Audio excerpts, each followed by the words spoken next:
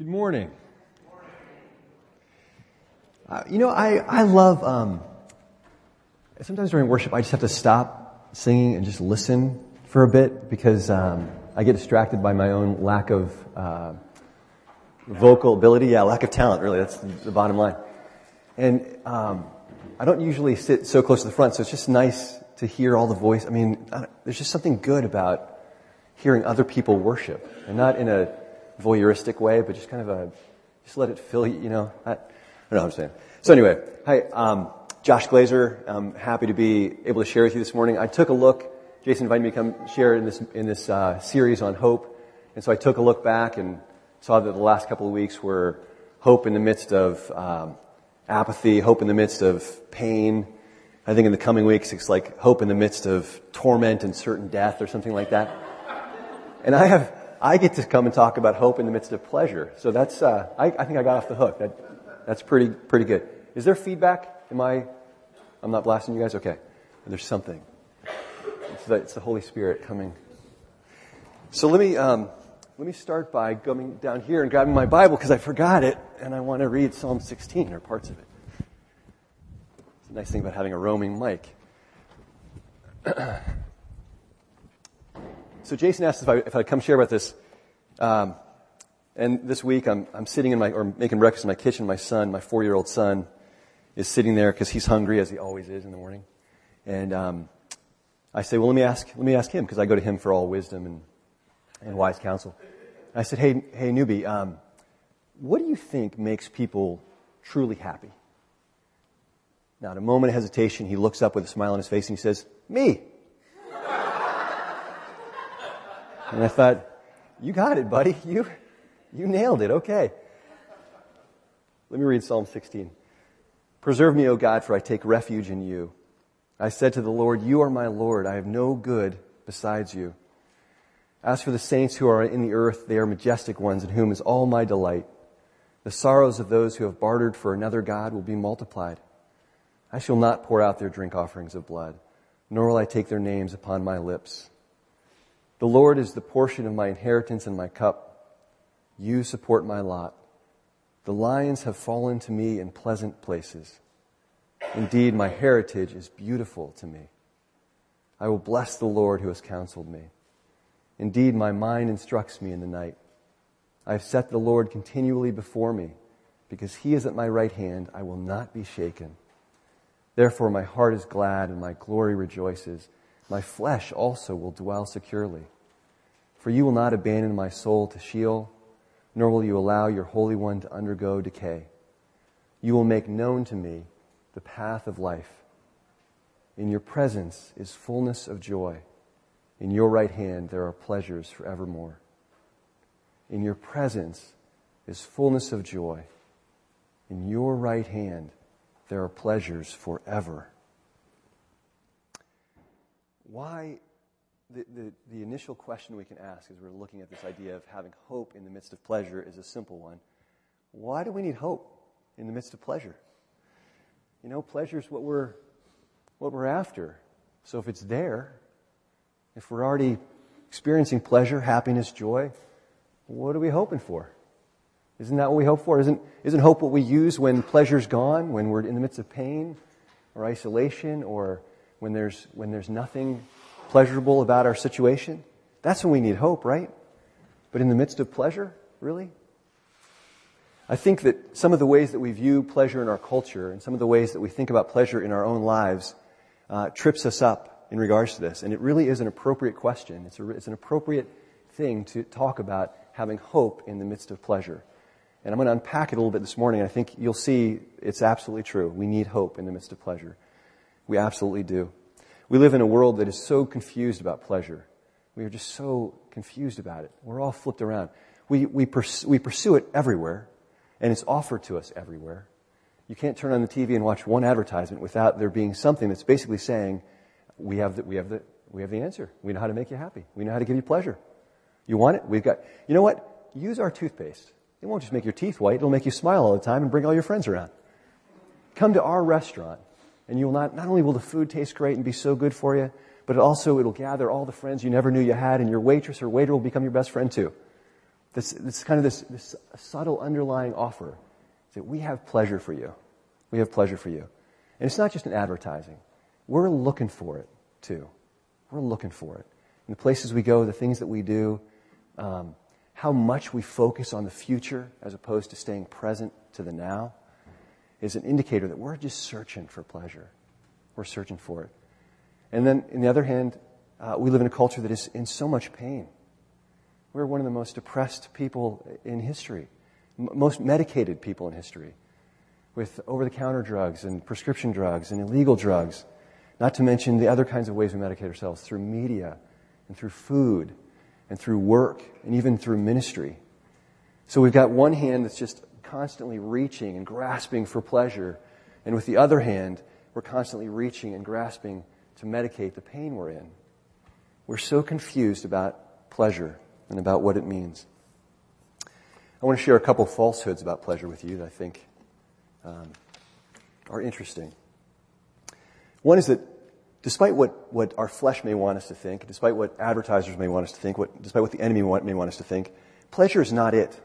It's not the center. It's not all that. We're tempted to think that it is, but it's not.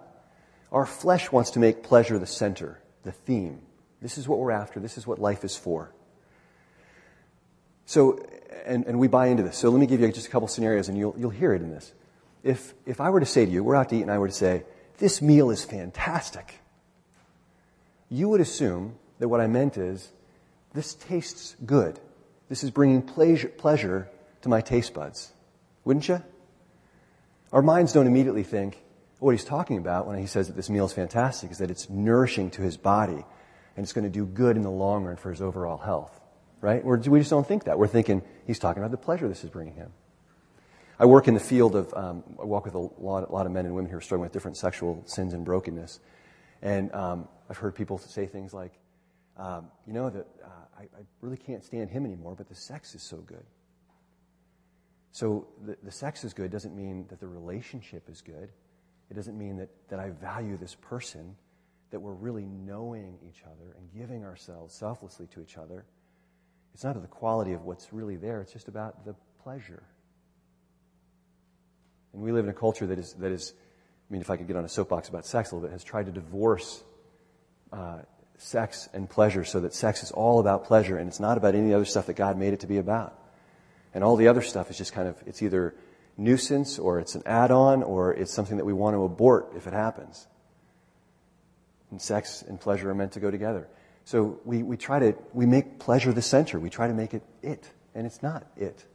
On the other hand, we make another mistake to think that pleasure has nothing to do with our lives, that it's an enemy to us. And some of us have made that mistake too, because pleasure we might associate with sinful things, and that's not true. I was thinking about, forgive me, it might just be me. I'm not going to ask for a show of hands, but if I were to hear the phrase, if somebody were to say, hey, look, there's a new store opened up and it's called the Pleasure Palace. I would probably kind of surmise it has something to do with sin. There's something sinful going on there. If somebody said, hey, do you and your wife want to take a vacation to Pleasure Island? I'd be like, I don't think we probably do. We're Christians, So we've got this other side that kind of says we've almost bought this idea that, well, pleasure equals sin. I remember talking to friends in college who weren't followers of Christ, and they're like, look, I don't want anything to do with God. Like, honestly, I'm fine if I go to hell, because that's where the party's going to be. We have this faulty idea that somehow pleasure is it's associated with sin and evil. And that's not true. Our text for this morning, eternal pleasures are in whose right hand? In ours? In the enemy's? When pleasures rise do pleasures rise or sink? They don't sink down to hell, they rise to heaven. Heaven is pleasure forevermore. God holds in his hand everlasting, infinite pleasure. Pleasure is his invention. Anybody read C.S. Lewis's great book, The Screwtape Letters? It's a series. And he said it was actually a really difficult book for him to write, but it's a series of fictional letters from an overdemon to an underling, his student, who he's trying to teach the ways of how to really bring a human down and how to draw a human away from God. And he has this whole section on pleasures where he says, look, the reality is like, we've tried, but we've never been able to make one pleasure. We just don't know how to do it. The best we can do is take the pleasures that God has given and twist them. And twist them. And try to get the humans to think that that's what life is about. But we make this equally damaging assumption when we think that pleasure is all bad. It isn't all bad. Some of us also make pleasure an enemy because we've been so disappointed. Because life has just disappointed us and we've experienced pain. And so when pleasure comes, we kind of look at it suspiciously. Like it's just leading us on until the bubble bursts. And that also is a mistake, to assume that pleasure is just there to lead us on and to drop us. It doesn't trick us. Pleasure is God's invention. It's God's invention. And He's got good in store for us. Let me offer some realities about pleasure. Reality number one is that pleasure was made for you by God. It's a gift. Who's given you the capacity to taste, or to feel, or to touch, or to see, or to hear, or to stand up and walk, or to smell? You ever consider an orange? An orange I should have brought one. It's a miraculous little thing. And you could do a study on orange and just learn so much about God's great gift of pleasure and how He's created you for it, and He's created the world for it. Because if you look at an orange and you hold it in your hand, it's got this rind around it. You can smell. It's this faint smell of orange, and if it's a ripe, good orange, you're going to smell it. And you can squeeze it, but it's solid. You can throw it from hand to hand, and it's not going to break. You throw it on the floor, it might bruise a little bit, but it's solid. You can squeeze it. And then you dig your fingers in and you tear off that outer skin of the orange, and it's still a whole sphere. It's still all held together by these little, I don't even know what they're called, somebody else might hear, but these little stringy things, it's all held together, and it's still solid. It's still got a skin on it, so you squeeze it a little bit, and it's a little more delicate at that point, but then you can take it apart from there. It's like God's already cut it up for you. You just kind of, you pull off a little piece. No knife required. You can't put it back, but you can take it apart. And that's got a little skin around it. So that's a solid piece too. And when you pull it apart, what happens? There's like a little spritz in the air, and it catches you like that. And what happens to your senses? You have this kind of moment of like, oh, and it's almost like your senses come alive for a moment, and you're kind of more awake just for that moment. Oh. And then you bite into it. And it's like, once you bite into it, then it's like there's a little drink inside. It doesn't take much chewing. It's just this great, and it just goes down. And that's it. Pleasure. God made pleasure for you. For you. It's available to you. And we need to know it. We need to know it. What the enemy wants to do with pleasure when he twists it is not to give us more of it, but to give us less of it. He doesn't want to give us more. He wants to give us less. His lie to Adam and Eve in the garden was, God is holding out on you. All the trees in the garden are yours? Yes. All of creation is yours? Yes. Be fruitful and multiply? And you know what that means? Yes. All of it, all of it, all of it. And what does Satan do? Does he say, hey, look, I want to show you even more? He doesn't. He says, I want to focus you in on one thing. One thing. This one tree. Focus there. Focus there. And they forget. They forget in that moment about all the pleasures, all the gifts that God has given. And they focus on that one thing. And those of you who, like me, have struggled with habitual sin in your life, you know when addiction comes in, when you lose power because you focus, because pleasure has become it for you, and you lose the power to say no to it anymore, that other pleasures start to go by the wayside. You start to lose them. One clue for me in life is this, that I love sunsets. You think about a sunset for a moment. Sunset can fill the sky. Yet what artist can do that? Not one. Just one, really. Fills the sky from one end of the horizon to the other, and then up over your head sometimes. Fills the sky. It would take an artist a lifetime or more to even come close, and it wouldn't be anywhere near that. And then a moment later, it's all different, right? And equally as beautiful. And you don't know, is it going to get better or is it going to start to fade? We just don't know. And then it changes again, and it changes, and it keeps changing. And there's no sound God's not going, excuse me, do you see what I did? You can enjoy it or not. It's up to you. And one clue for me that I'm grasping for my pleasure in my way, in my time, is when I can't stop and appreciate something like a sunset or a snowfall or something my kids are doing or saying or a deer in the backyard or that first crocus that's coming up through the soil. That's usually a pretty good clue for me that I've got my hands wrapped around something else and I'm insisting that it come my way. And when I do that, I lose the power to say no to that other temptation. And I lose the sight of all the other gifts that God has given. The enemy wants our focus to be smaller, not bigger. He doesn't want us to have more pleasure, he wants to have less.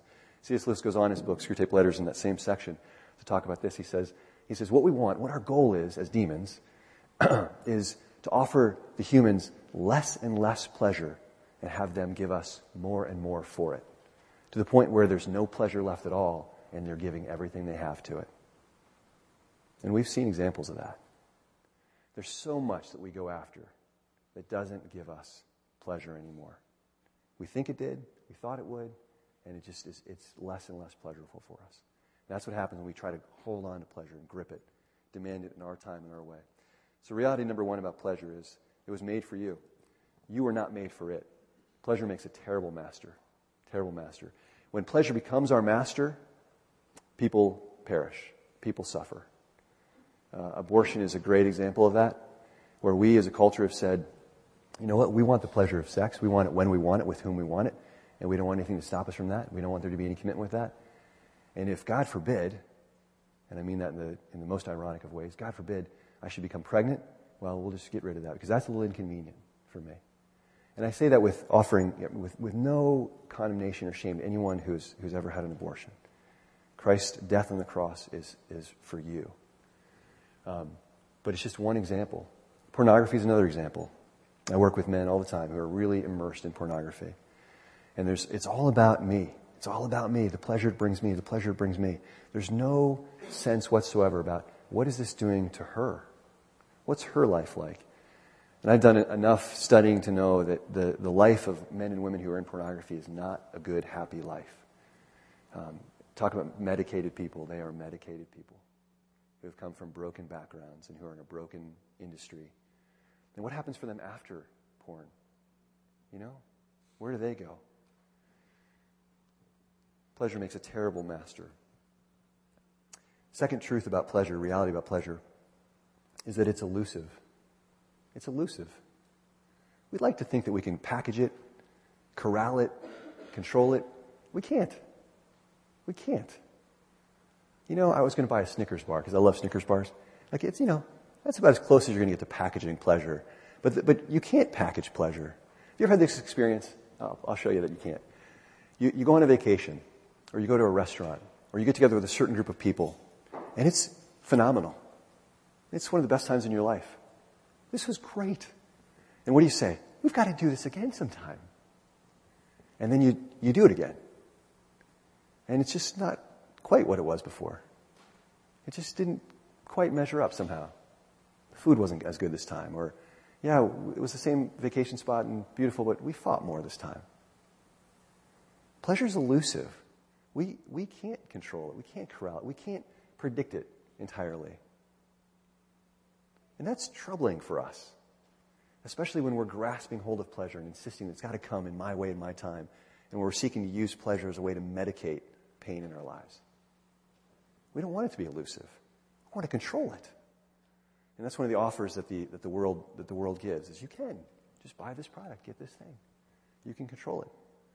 Another clue for me that I'm grasping hold of pleasure and insisting on it in my time and my way, which, by the way, this is my way of talking about sin. This is what we do with sin. It's me grasping hold of something and saying, this is going to give me pleasure when I want it, how I want it, and it's all for me. That's our grasping.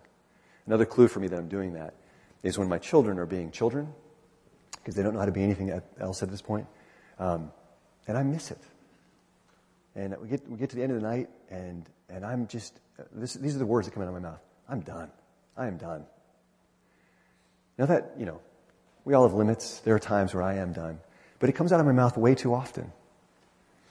And I recognize there's something I'm looking for that's not happening in that moment. There's some way that I'm insisting, pleasure's got to come to me now in this way. It means they either have to toe the line, or they've got to want to do what I want to do, or they've got to go to bed right now and stop coming down so that I can watch my show or whatever it is. That's a good indicator that I'm in a place of sin. I'm grasping for something. Pleasure is elusive. Third reality about pleasure is that pleasures here are finite. They're finite. This is important because we are all aching, longing, looking for pleasures that are infinite. Deep in our soul, we want pleasure that does not end, pleasure that completely satisfies. Why do we want it? Because God made us to want it. So the ache isn't bad, the longing isn't bad, but my insistence that this finite pleasure become infinite for me, that's where I get into trouble. Pleasures here and now are finite. Even those most wonderful of occasions. Christmas morning, for crying out loud, is finite. We anticipate. And then in a flurry of unwrapped presents and stuffing our faces with too much food, it's over.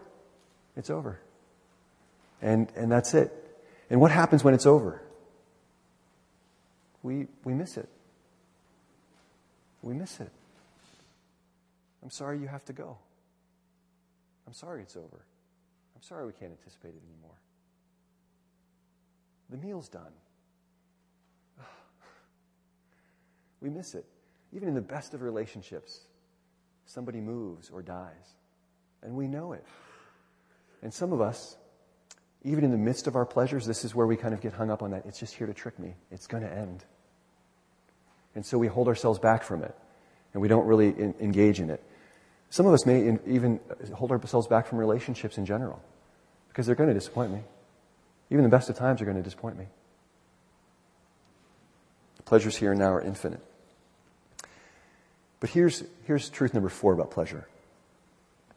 It's truth number 1, it's made for you. Truth number 2, it's elusive. It can't be packaged. Truth number 3, it's finite. Truth number 4 is it's hinting at something else. All of our earthly pleasures are hinting at something else. The finite is hinting at the infinite. It's hinting at the infinite. And it's doing that by God's design. So we have some choices to make. And this is where we talk about the hope in the midst of pleasure. Hope in the midst of pleasure. Here are the 3 options we have. Number 1 is we decide that we're going to keep grasping. Pleasure, when I want it, how I want it, right now. That's the way of the addict. That's the way we become controlled by pleasure. That's where pleasure becomes the master. Option number 2 is we hold ourselves back from pleasure. And we say, pleasure's too dangerous. It leads me to sin or it leads me to disappointment. I don't want it. That's the way of the Stoic.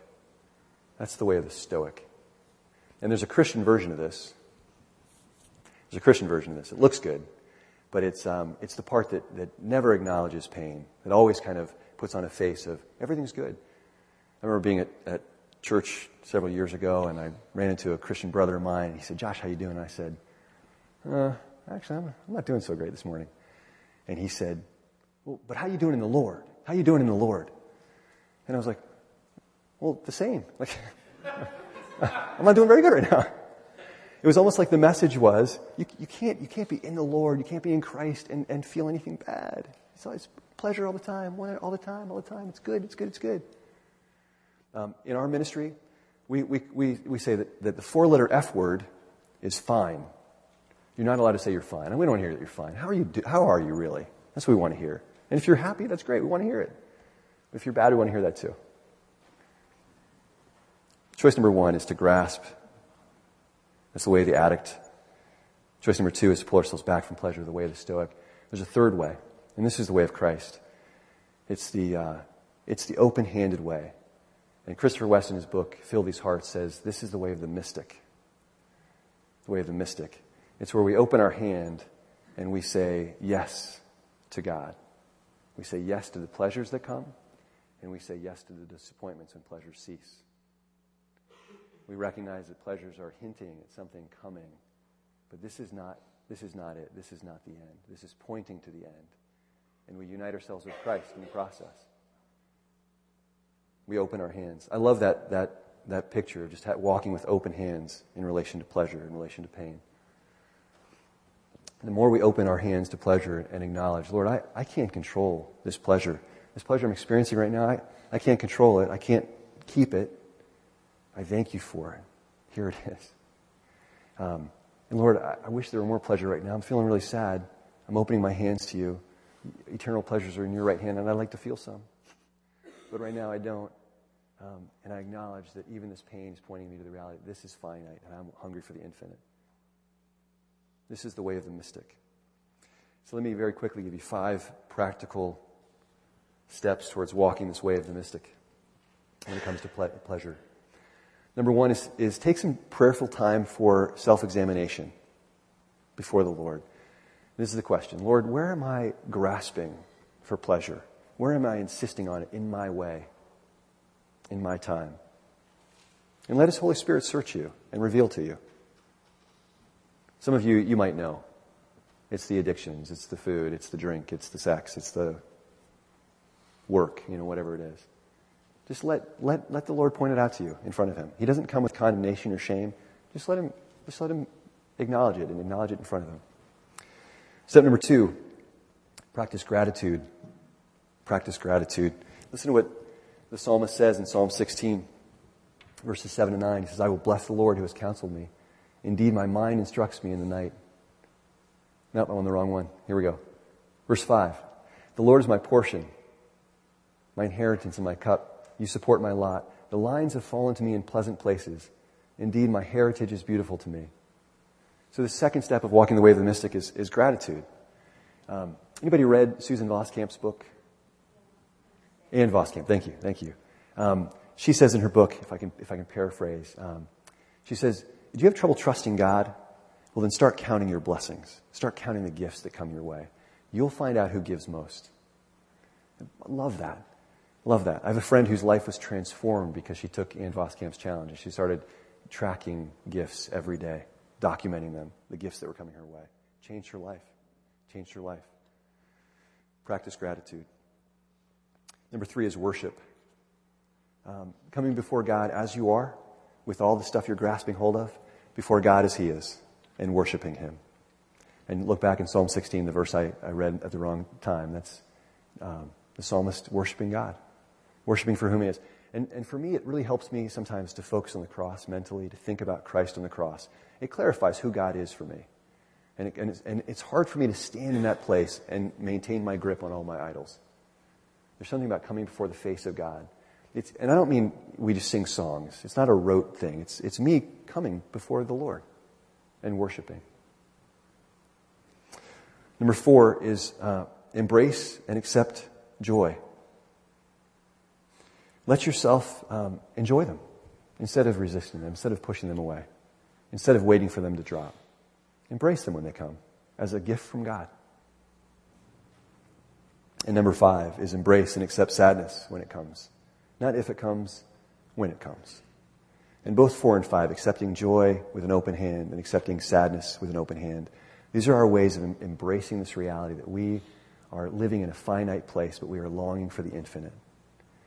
And that will continually draw our head up to look for God, to search for Him, and to worship Him. This isn't a recipe for happiness and pleasure all the time, but it is a recipe for managing pleasure in ways that will glorify God and that will satisfy us in the long run. So let me pray for us to close.